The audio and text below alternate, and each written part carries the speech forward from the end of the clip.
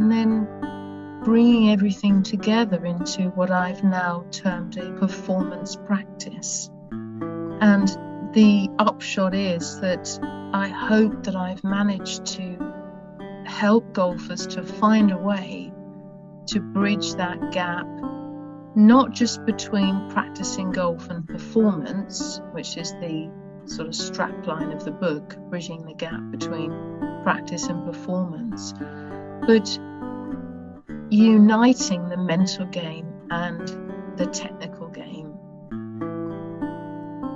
Welcome to this episode of the Wild Golf Podcast. I'm your host, Michael McDonald.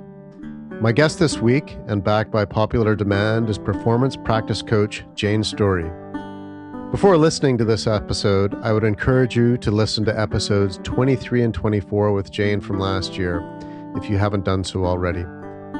Jane is a performance practice coach whose deep understanding is based on over 30 years practicing and teaching formal meditation as well as several Chinese martial arts, including Tai Chi. In this episode, we discuss Jane's latest book, Connected Golf, which is hot off the press. The principles and practices discussed in that book will help you improve in golf and in life. I hope you enjoyed this discussion as much as I did. Jane, welcome back to the Wild Golf Podcast. It's good to have you on again, and you're the first guest that I've had on a second time, and it was a very popular episode, so I'm really delighted that you're coming back on because you've been up to quite a lot since we last spoke. Well, thank you, Michael. It's great to see you and chat to you again, not just because of the interesting questions, but your lovely speaking voice. It's so relaxing. It helps with my coaching. Hopefully it doesn't put podcast listeners to sleep, but there you go. So Jane, what have you been up to? I know that towards the end of the last time we spoke, I asked you what projects you've been working on or what's coming up, and you mentioned a book that you're working on that you've been working on for 10 years, which has now been published, called Connected Golf, which I recommend to everybody to read. But I'd love to hear a little bit more about how that project came about. And I know that it was a long period of working on it, and what came about that it is published now. Yeah, yes, it is published. It's been out just for about 5 or 6 weeks. And you're right that it took me 10 years, at least 10 years to write. And in fact, I've got drafts here that go back to 2008, 2009, when I started thinking about how can I bring my experience and my practice in the martial arts, how can I bring that into golf? But of course, for the last decade, I've been on a huge learning curve. One, to try to, obviously, all the time continuing my own practice, but trying to extract the essential elements from the martial arts, and in particular Tai Chi, learning all about golf, trying out my theories with my students around the world, and then bringing everything together into what I've now termed a performance practice. And the upshot is that I hope that I've managed to help golfers to find a way to bridge that gap, not just between practicing golf and performance, which is the sort of strapline of the book, bridging the gap between practice and performance, but uniting the mental game and the technical game. So why don't we jump straight into it? So the title of the book is Connected Golf, and one aspect of that is the mind-body connection. Maybe if you could say a bit more about what the mind-body connection is. I think it's really important, first of all, to understand that we don't have a mind-body connection. Or rather, we have it by flashes, we have it by moments, and those moments are usually accidental. There seems a huge statement, but when you realize that we are led through our lives day by day by the mind, by thoughts. And it's very, very rarely that we actually bring the thoughts into the body. So we very rarely get connected to the body. In times of stress, in times of great difficulty, then perhaps we might have a sense of our physicality. We might have a sense of our breathing, the rhythm of our breath. But most of the time, we're not in the body. So that situation becomes exacerbated in golf and, in fact, in all sports, because the way the mainstream try to help golfers and other athletes to play their sport is to coach the technical side, to coach the body, and coach the mind with the mental game and the psychology. And of course, those two things are coached separately by different people. But if you think about the training from the East, typically if you think of an archer, let's think of, if you can picture a Japanese Kyudo archery master as they're standing nice and still, looking at the target, there is no way that they are thinking through the technique of what they have to do. There is no way that they are talking positively to themselves. This is all stuff that's sort of come out of the golf industry, which really is that. It's an industry, isn't it, designed to make money, not necessarily designed to help people play better golf. So the archery master, the Japanese archery master, will have practiced Zazen, which is traditional Japanese meditation. They would have practiced that, for decades. They'll have some awareness of the body, particularly the center of gravity, the relaxation of the upper body, emptying the chest, finding the feet, being properly balanced. And these are the things that will be occupying their attention in the moments before they let the arrow free from the bow. So in Connected Golf, what I've intended to do is bring that training to golfers with outlining the background, the benchmark for the training, why it's needed.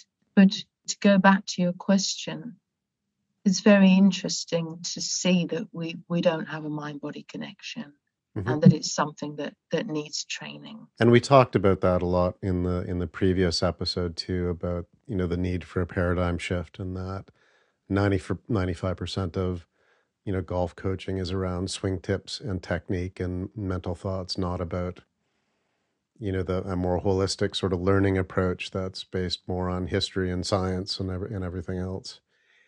And I'm pretty sure too that at the time that these Japanese archers were working their craft, they didn't have technique coaches around helping archers with their the archer yips, inability to pull back the the bow and everything else, because that it wouldn't have been necessary.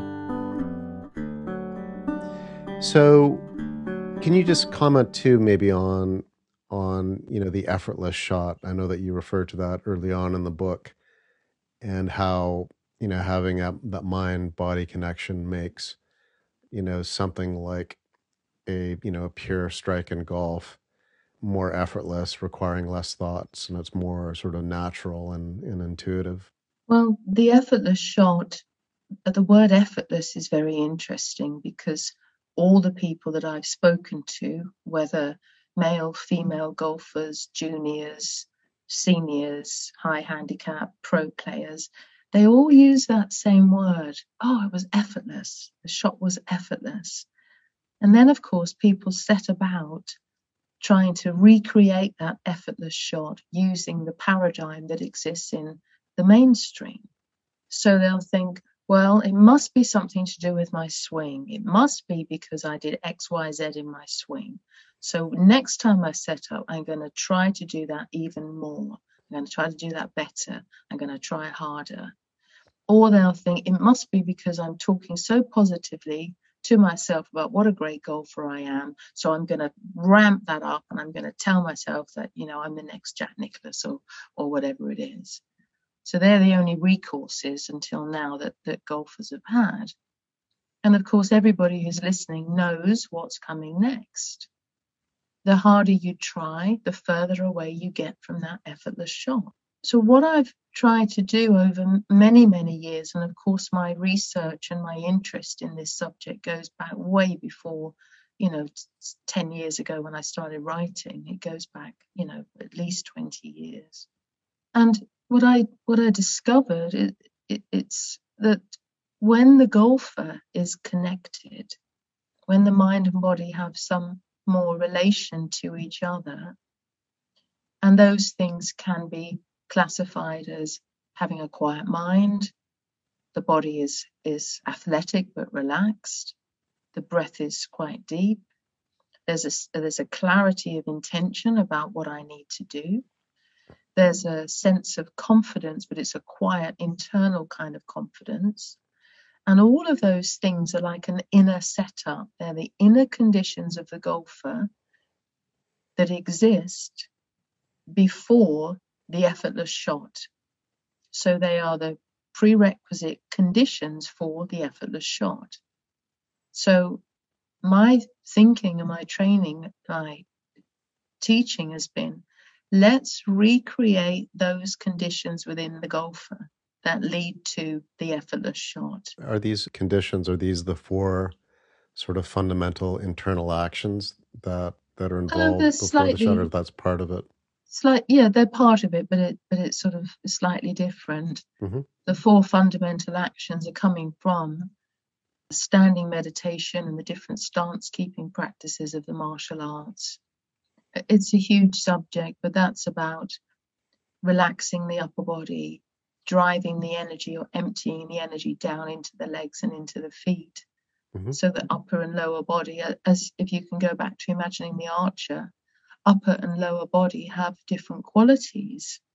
The upper body is soft and relaxed, the lower body is strong, and all the strength is down in the legs and in the feet.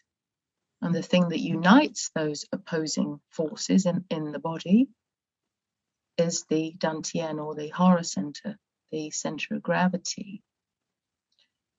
So that would be the physical application of these conditions which allow a golfer to be connected.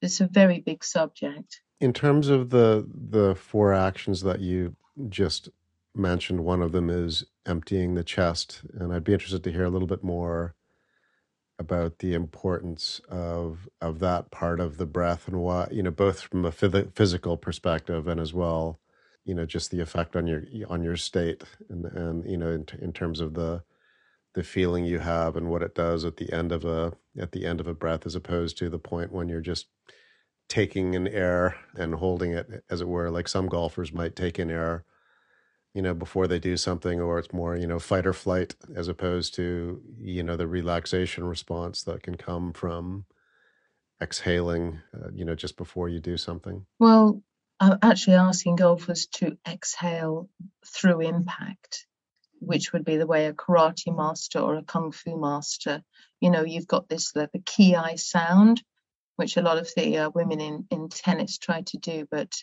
they're doing it from the chest rather than from the lower abdomen. So it's not quite, to my mind, it's not quite right. But yes, you would be breathing out through impact. But before we get to that, in the book, I've identified four fundamental actions which come from Tai Chi, but they're older than Tai Chi because they are within all the martial arts, this very interesting condition of the body. Now, last time we talked about breathe golf, and we talked about how working with the breathing, particularly if you have the discipline to do formal meditation every day, it allows your mind to go into a flow-like state, which is poised somewhere between concentrating but relaxing. It's that relaxed attention, which is flow.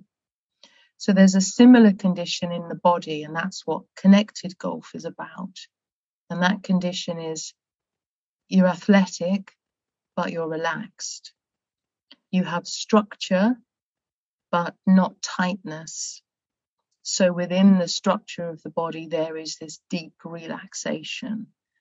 And combined with breathing deep in the body, deep in the lower abdomen, which we call the Hara Center in Japanese martial arts, or the Dantian from the Chinese, it allows free rotation of the upper body.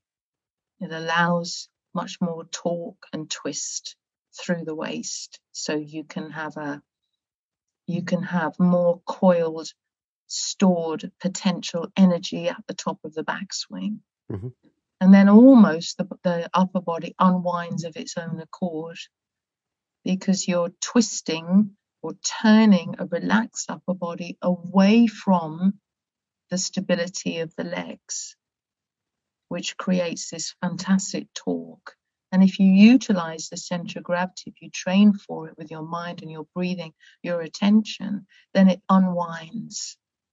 So if you start with the club correctly positioned by the ball, you unwind perfectly through impact.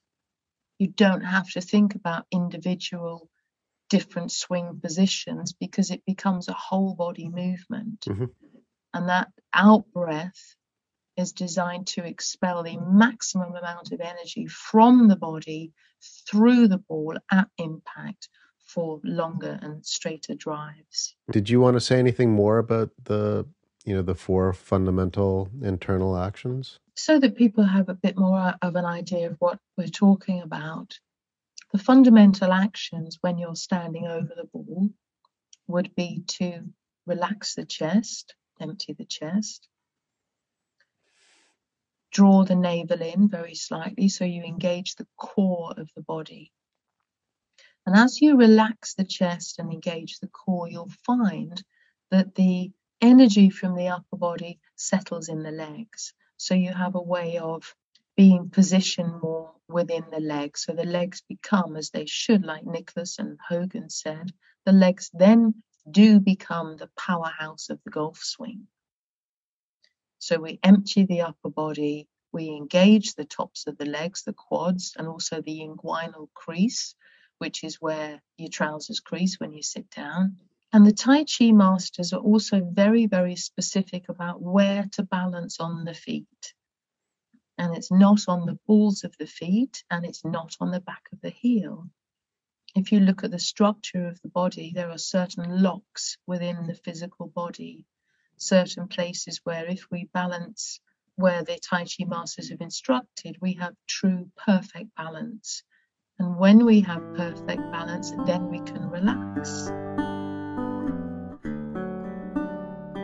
And could you maybe comment on what exactly is spiral force and how you can go about developing that? To imagine spiral force, just think of an Aikido master or Tai Chi master,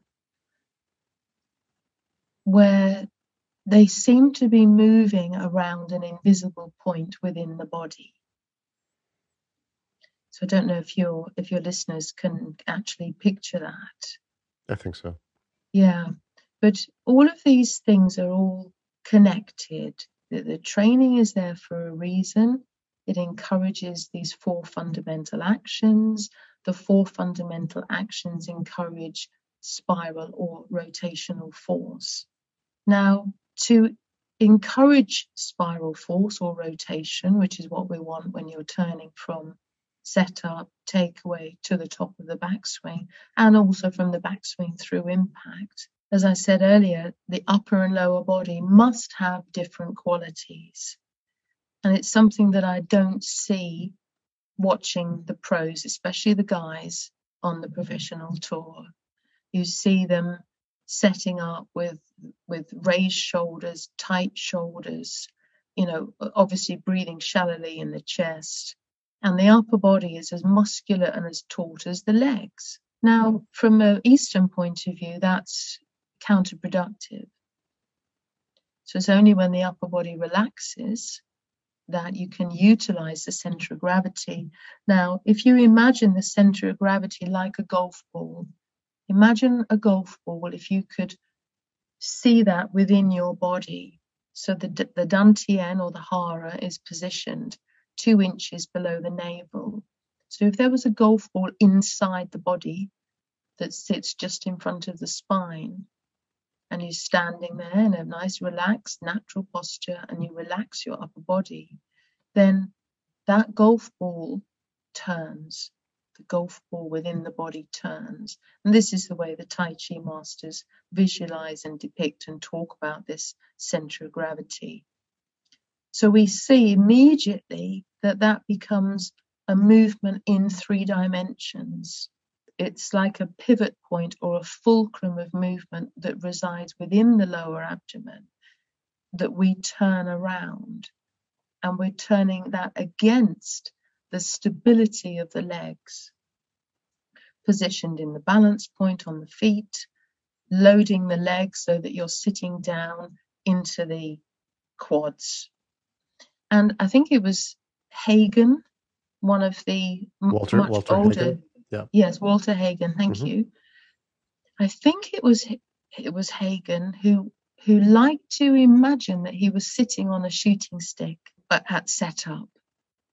So this way of relaxing the upper body, and I think you see it with Nicholas. You don't see Jack Nicklaus if you look at the old footage with his shoulders up round his ears and all, this big muscular chest, and it's very relaxed. His upper body's relaxed, but you know that Nicholas used to leave his footprints in the ground after he teed off. And it's only by emptying the upper body that we can develop this ground force energy. It doesn't matter how much you can squat in the gym. If you're shallow breathing and your shoulders are tight, you're not utilizing the power of your legs at all. Your listeners can check this. I mean, if you're at the driving range and you have one of your golf buddies with you, you set up in the way that's the sort of conventional mainstream way, and ask your friend just to give you a little nudge in the sternum. You're going to go flying. Yeah, absolutely. And then if you apply these 4 fundamentals from the book and ask your friend to do the same thing, he won't be able to move you, or she won't be able to move you. So when you're balanced and when you're really connected to the ground, then it becomes an anchor. A good technique can only exist on the top of true fundamentals, and balance is one of them.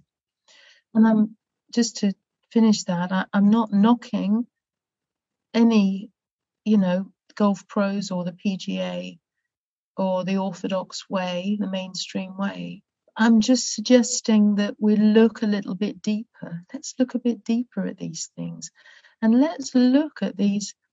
I mean, in Tai Chi, when I was studying Tai Chi, because I've started training in a different martial art now, but when I was studying Tai Chi, which I did for nearly 35 years, you had 5 generations of the same family working out specific principles. So imagine if Jack Nicklaus's father, grandfather, great-grandfather, Nicholas's son, Nicholas's grandson, they all working according to the same parameters. Could you imagine? So I think we need to give a nod to these ancient practices and incorporate them into the modern way. Yeah, and not dismiss them just because they're ancient. And the concept of compression, I think you probably alluded to. What exactly is that? Well, again, this goes back to the 4 fundamentals. And there's a really interesting saying from Tai Chi that when we relax the chest, we find the feet. And again, it's something that listeners can practice. If you stand up, feet shoulder width wide, hands by your sides, head up. Nice, natural, easy posture. The more you try to empty and relax your chest, you'll find the shoulders settle down, the breath and the mind automatically go to the lower abdomen, and you start to feel your feet. It's like, wow, my God, I've got legs and I've got feet. So we can compress the body. There's a compression in the body. And of course, the opposite of that is expansion. You compress and expand, as we do in punching, in kung fu or whatever. And we'll do this in golf. You compress into the ground at setup. Nice, easy, deep breath in to the top of the backswing. There's a moment there where you can compress again and apply the 4 fundamentals so that the ground force energy is coming from the feet through impact as you exhale. I mean, it's a huge subject, but it needs training.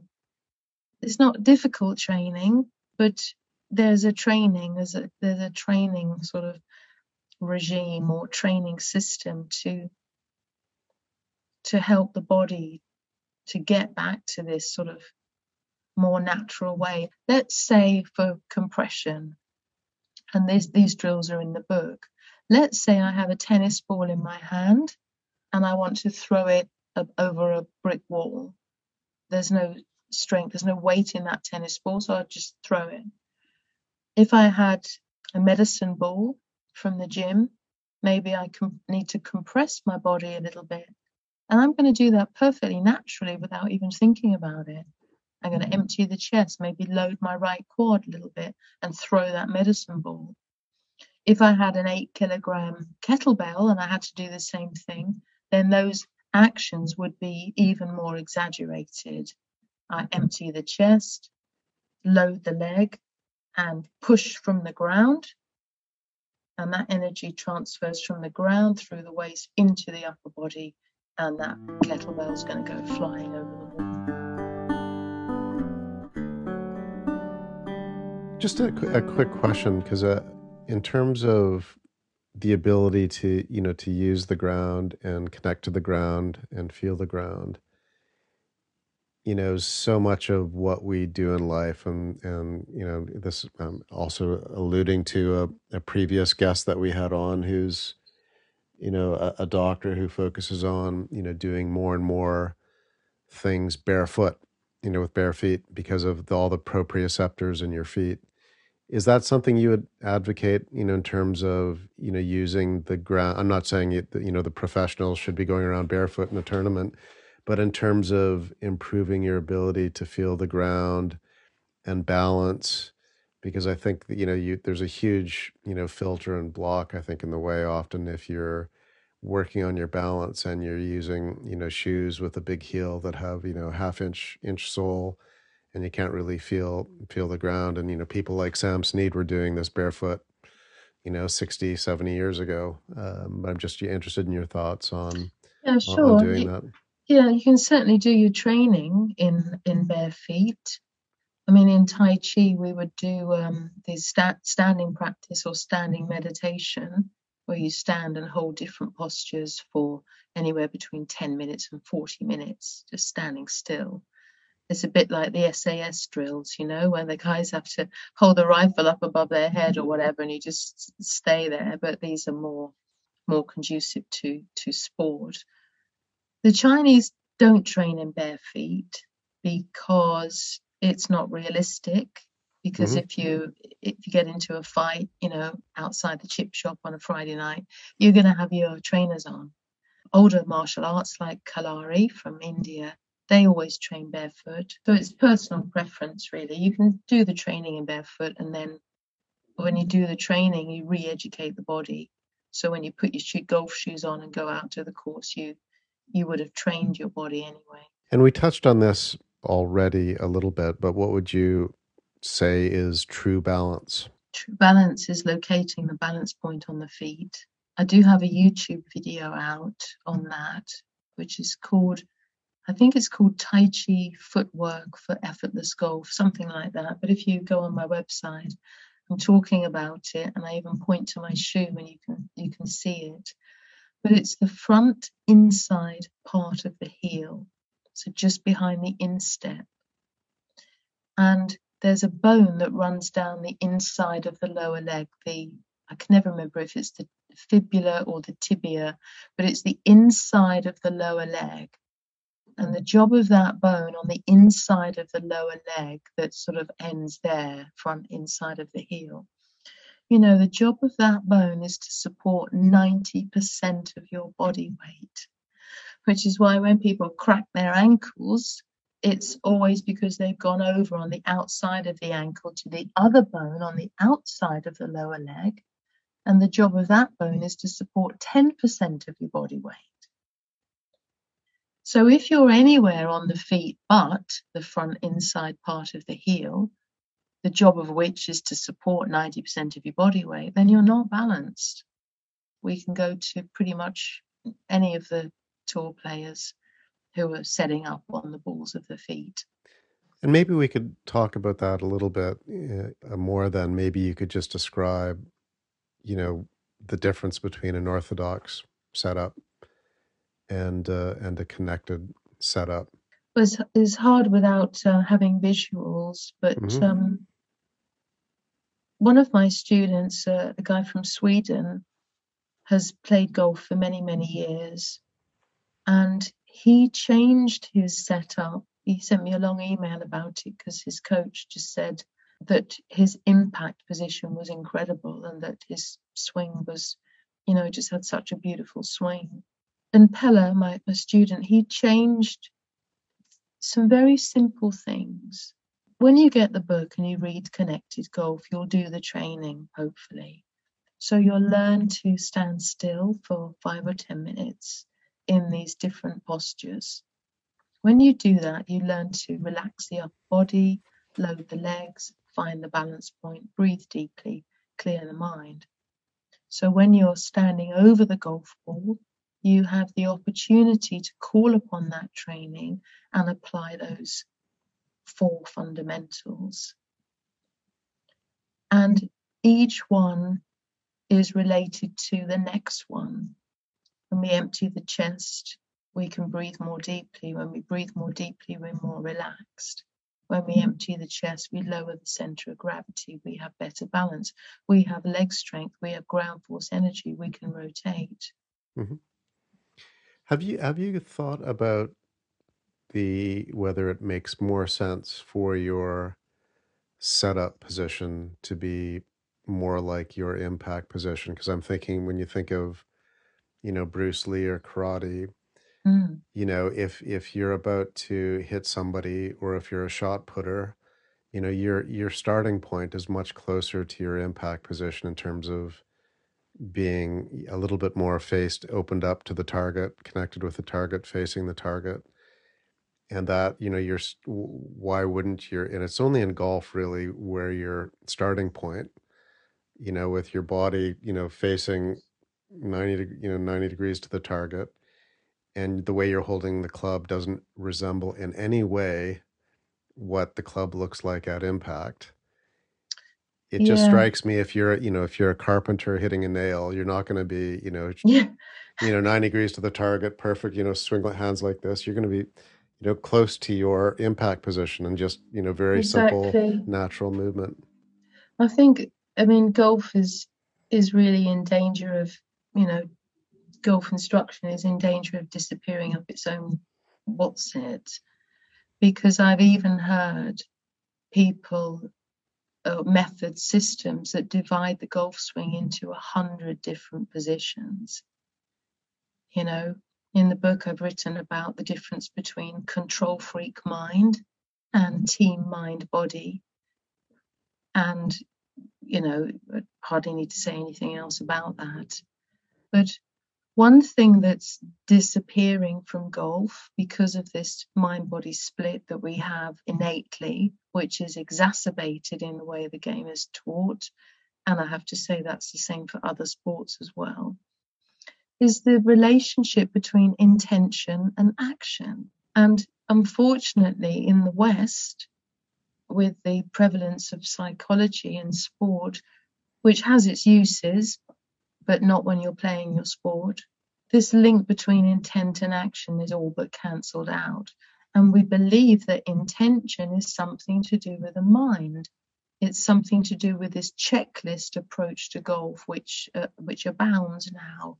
Oh, if I do this and do that and do this and do that and think this and think that, yeah, I'm going to hit the ball. I'm going to hit a perfect shot. Well, no, you're not. And if we look back, I've said this several times being interviewed, but I always think of Seve Ballesteros. Mm-hmm.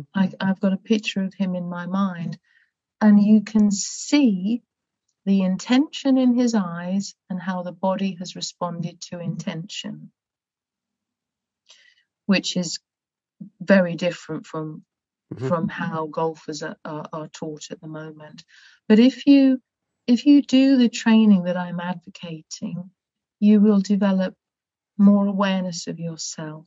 You'll know when you're tight. You'll know when you're shallow breathing. You'll feel when you're balanced or when you're comfortable over the ball. And you begin to develop what one of my mentors and students and now a good friend of mine has called the inner setup. There's an inner setup, which is how your body is going about responding to the intent. As that example I gave you of throwing the tennis ball, the medicine ball, or the kettlebell over the brick, over the high wall. The mind has the intention, the body automatically responds to the intention. But it's difficult for a lot of golfers to get there without the training, and this is where Breathe Golf comes in, because your body cannot respond to your intention if your biochemistry is going off the charts. If you're in fight, flight, and freeze mode, your body will not respond to your intention, which again is why I'm advocating your formal meditation practice alongside these more physical training from Connected Golf. So how can you develop ground force energy?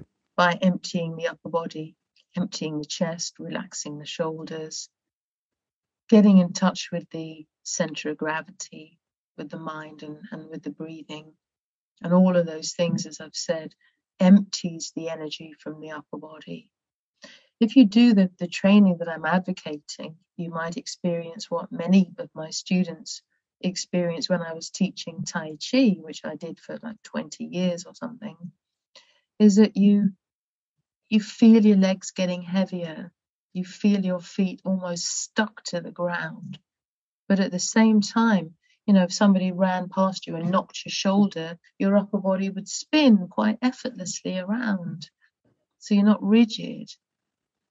So that training is martial arts training. It's not gym training. It's not. It's not about having muscular thighs or strong legs. It's all from the martial arts training. And you mentioned Bruce Lee a little while ago. Now, Bruce Lee was something like 5'7", 5'8", maybe slightly shorter. He had 8% body fat at one time. So he wasn't Arnold Schwarzenegger. And he knocked a guy flying with the 1-inch punch, where he put his forefinger on the guy's shoulder. And there's footage of this online. So you watch him. This is ground force energy. He empties the chest. So all the energy out of the chest down into the ground, loads the legs, find the balance point. That's compression that we talked about earlier. Compression. The opposite of that is expand. So when Bruce Lee expanded, he was expanding with the power of the earth underneath him. And that went straight through this guy, who goes flying back. He crashes into a load of chairs. People have to pick him up from the back of the hall. That's ground force energy. Yep, and I'm sure if he was on some sort of force plate, there would be a ton of force. You wouldn't notice it, watching one of his movies, but there'd be a ton of force going into the ground. Oh, totally. Well, you can see the force because it's equal and opposite reaction, exactly. Isn't it? Yeah. And this is a fairly, big question, but it's a lot of people will have superficial answers to it. But what would you say it means to be in the present? I think people have to discover that for themselves, really. There's so much talk about that. When you're there, you know it. I've had students or people that I haven't met who've read the books will write to me and say, I had this experience as the sun was going down and I was on the 15th green and time seemed to slow down. Or other people say, well, I heard the birds singing on the golf course for the first time ever, and my shot was beautiful. Or they'll say, I was aware of the club head and how it moved through space. All these are experiences of flow, which, as I said right at the beginning, usually happens by accident.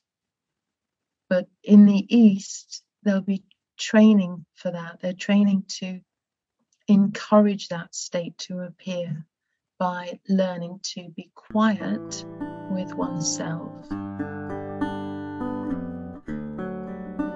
And I don't think any of our listeners would be in this camp, and that is that, they would read a book like Connected Golf and they would think, okay, what are the 3 or 4 swing thoughts I can take to this book that I'll try on the course in the next week, and if it doesn't work, I'll discard it like any other, swing thought. And I think you probably know where I'm coming from here. How do you deal with the challenge of giving the impression and letting people know that to get to this place, it requires hard work, deep work, and it's not something that is just a case of getting, 3 or 4, tips from somebody like you. You actually have to experience and doing the work yourself. I've been accused of laboring the point, I'm afraid, especially in my first book. I've said somebody counted how many times I've said, this is not a technique, it's a practice. Yeah, I think people, I've been around long enough, people know what I'm about and what's expected. You do the work. But if you do the work, then there's something it is something very real that builds up something inside that you can then call upon when you're out there in the middle of the fairway. You've got to get on the green to have any chance of winning. It's something you have to have a practice, a performance practice. And I would, I guess, add to that too, that, the rewards are not just what might happen on the golf course. It's, everything in your life. It's everything. I mean, we only take ourselves onto the golf course anyway. But people say all kinds of things. Their relationships get better, working environments, associations with colleagues get better, private life gets better. I don't know what people mean by that, but we've all got an idea. It expands into everything. I mean, even somebody just wrote to me, a golfer who never thought about, well, he said when he was eating, it was just a meal. Mm-hmm. And now when he eats, he enjoys every mouthful. Mm-hmm. It's really interesting, isn't it? It's more like a tea ceremony or an eating ceremony where he's actually enjoying it as he's doing it rather than... he's just enjoying. Mm-hmm. And that sort of leads us into one of the symptoms, if you like, of being in flow, is that there is time. You have time. And I've even spoken to junior tennis players some time ago. These kids were 11 years old and they knew all about flow or the zone. And they said when they were in flow, the tennis ball was coming across the net. They could see it twisting and turning, the mm-hmm. piping on the ball as it came over the net. And they had all the time in the world to position themselves and fire a backhand down the line. We know about flow when it touches us. Because I know in your book you reference Ben Hogan and Jack Nicklaus quite a lot, and I expect for good reason, particularly as you compare him to the warriors of the ancient East.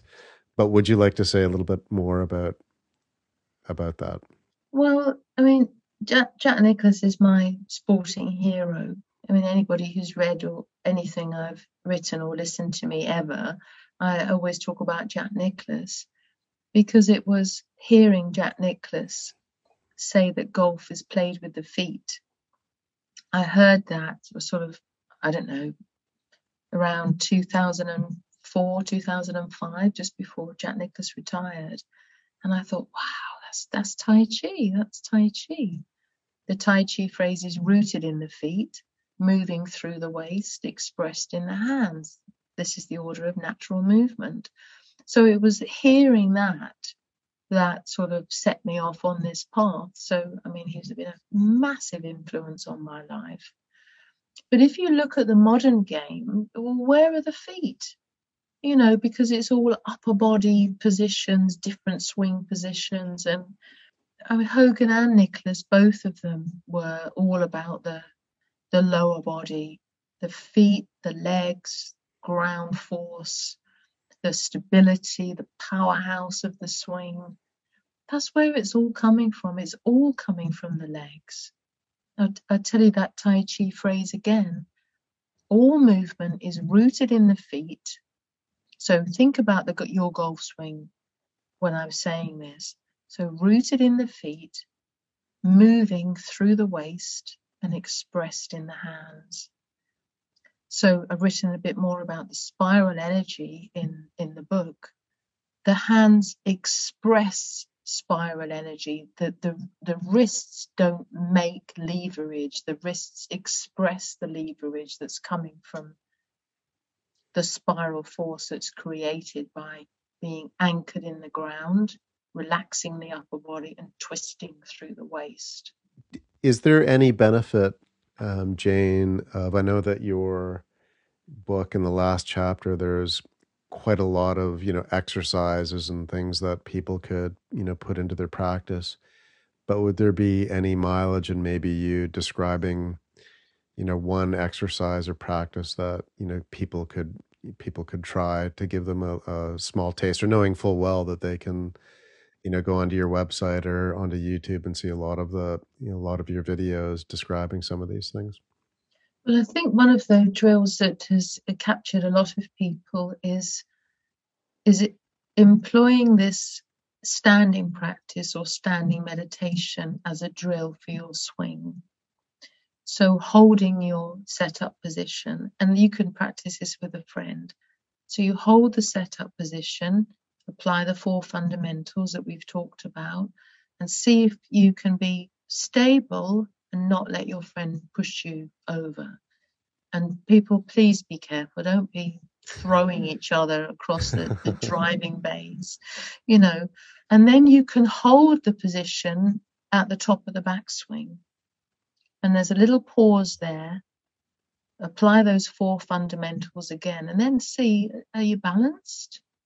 Because you should be able to have the same balance and the same locks in the lower body, in the feet and the tops of the legs, as at setup and at the top and through impact. It's all the same thing.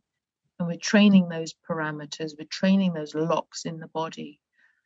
So holding the setup, holding the top of the backswing, maybe holding impact, although that's a tricky question, because we should always be accelerating through the ball as we accelerate a punch through a target, and then holding the finished position. So that's quite interesting to see. Well, at the top of my backswing, I'm coming onto my toes, or I'm moving laterally rather than rotating around my center. So it's really useful. Slow motion practice as well. And, I'm talking 20 seconds, 30 seconds for the whole swing. This is the Tai Chi swing that you described in the Tai Chi swing, exactly. Mm-hmm. Yes. There's all kinds of things which are coming from the martial arts. I've got a transition drill where you're applying those 4 fundamentals at the top, this sort of down, and there's, it's like I think it's Kendall McWade talks about this, like you're hitting the golf ball with a hammer. It's like a hammer blow. Yeah. So it's increasing, hopefully adding to what Kendall's describing there with the martial arts knowledge. And I think it's Pete Cowan who talks about the spiral staircase. So anybody who's practicing that, just add these little bits. I'm not asking you to tear up the rule book. I'm just saying acknowledge these ancient principles and work them into whatever you're doing. One question I had is, and this is a question from, the player's perspective, but when a player is playing, connected golf, what does that, look and feel like to him or her? Well, in the book, I've put a diagram, like a performance pyramid, where I'm talking about 3 levels of golf. Because I think when people talk about golf, they're actually talking about 3 different games. So at the very bottom of this pyramid, you've got a game called Search for a Swing. And I'm sure I don't need to explain too much about that, only to say that that is a golf game that's determined by control freak mind, searching and looking and tweaking and fiddling about with your swing in the middle of a round. And that has been the case with many tour professionals when they've crashed out of tournaments, or there's been an expectation on them to win because they've come back to their home course or whatever, and it's just gone from bad to worse. And the more you try and fix it with the mind, the worse it gets. So the second level, level 2, in the middle of the pyramid, would be good days, bad days, which has been experienced by everybody listening to this.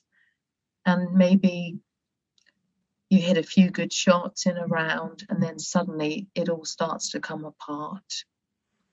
And then again, you try a little bit harder, you start thinking through things, have a few more swing thoughts, and again it goes south. And I think we did touch on this earlier as to what connected golf is. So level 3, so the top of the pyramid. Connected golf is a game that we play when you do your training to recreate the conditions within yourself that allowed you to hit that effortless shot when it took your breath away and it caught you totally by surprise. And if you think back to the best shots you've ever hit, the shots that you would say were effortless, I would bet that your mind was quiet, you had a sense of clarity about your intention, you were probably breathing quite deeply, you were very present on the course, your body was relaxed, but you felt strong, you felt confident, and you were able to move quite freely.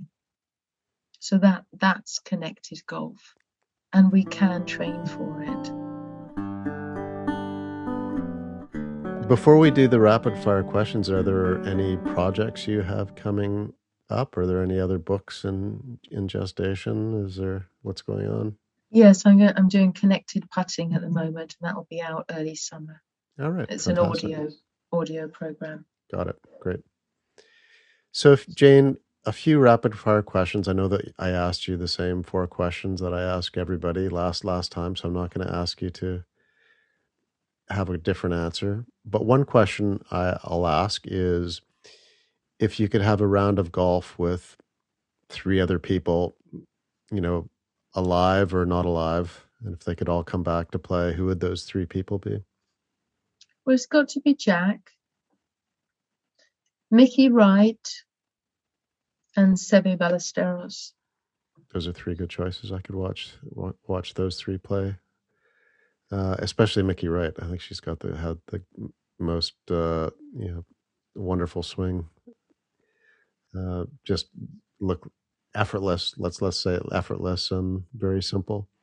And you look at the difference in the upper and lower body. Mm-hmm. And women are much better at separating upper and lower body than men are, just because we're built differently.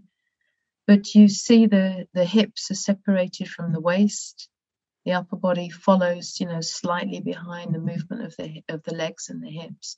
Oh, it's absolutely beautiful. And when we discussed last time, I believe one of the passions you mentioned was your guitar playing. I have to ask, how's guitar playing? How's your guitar? Thank you for asking. How's your guitar playing coming along? It's fantastic. I absolutely love it. And I'm getting into electric flamenco. Electric. I mean, Electric flamenco. I've heard of just using like a Spanish guitar for flamenco, but no, I've never Yeah, heard of electric yeah. flamenco. Yes, I've got my Spanish guitar, but I also got an electric guitar for my birthday. And I Right. started learning a bit of blues, but you know, I prefer to listen to John Lee Hooker or Muddy Mm-hmm. Waters. You can't possibly, you know, play like that. So I just listen to them.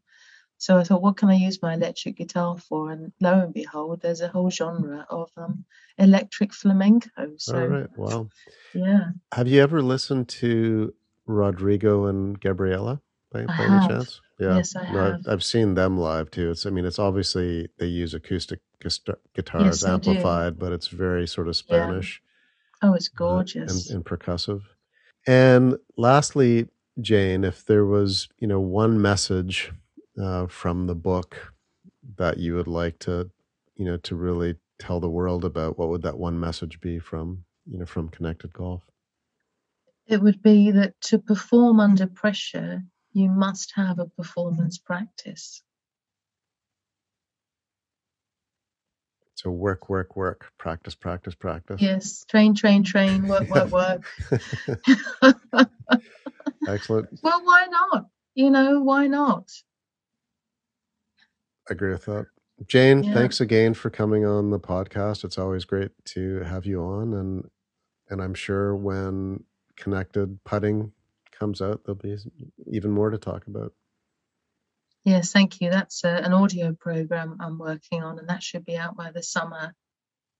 But thank you very much. I know it's a bit of a shift for people to get their heads round, and I'm not really such an ogre. I love my training. I love what I do, and I helped a young woman last year through doing her performance practices and her training. She's achieved her dream of becoming a pro golfer. And I met with her yesterday, and you should hear the goals that she set for herself over the next 5 years. And she's talked about feeling calm and confident, and to have those two things side by side, Mm-hmm. calm and confident. I mean, it's just, you can't ask for more when you're in tournament play. Yeah, and I think life on tour is so difficult too when you're starting out, but the fact that she's got a wider practice that can ground her through everything that she's going through, I gotta think that that's going to be quite helpful for her. Exactly. Great. Thanks, Jane. See you next time. Thank you, Michael. Thank you for listening to this episode of the Wild Golf Podcast with Jane Story. If you like this episode, please tell your friends and leave a review on your favorite podcasting service.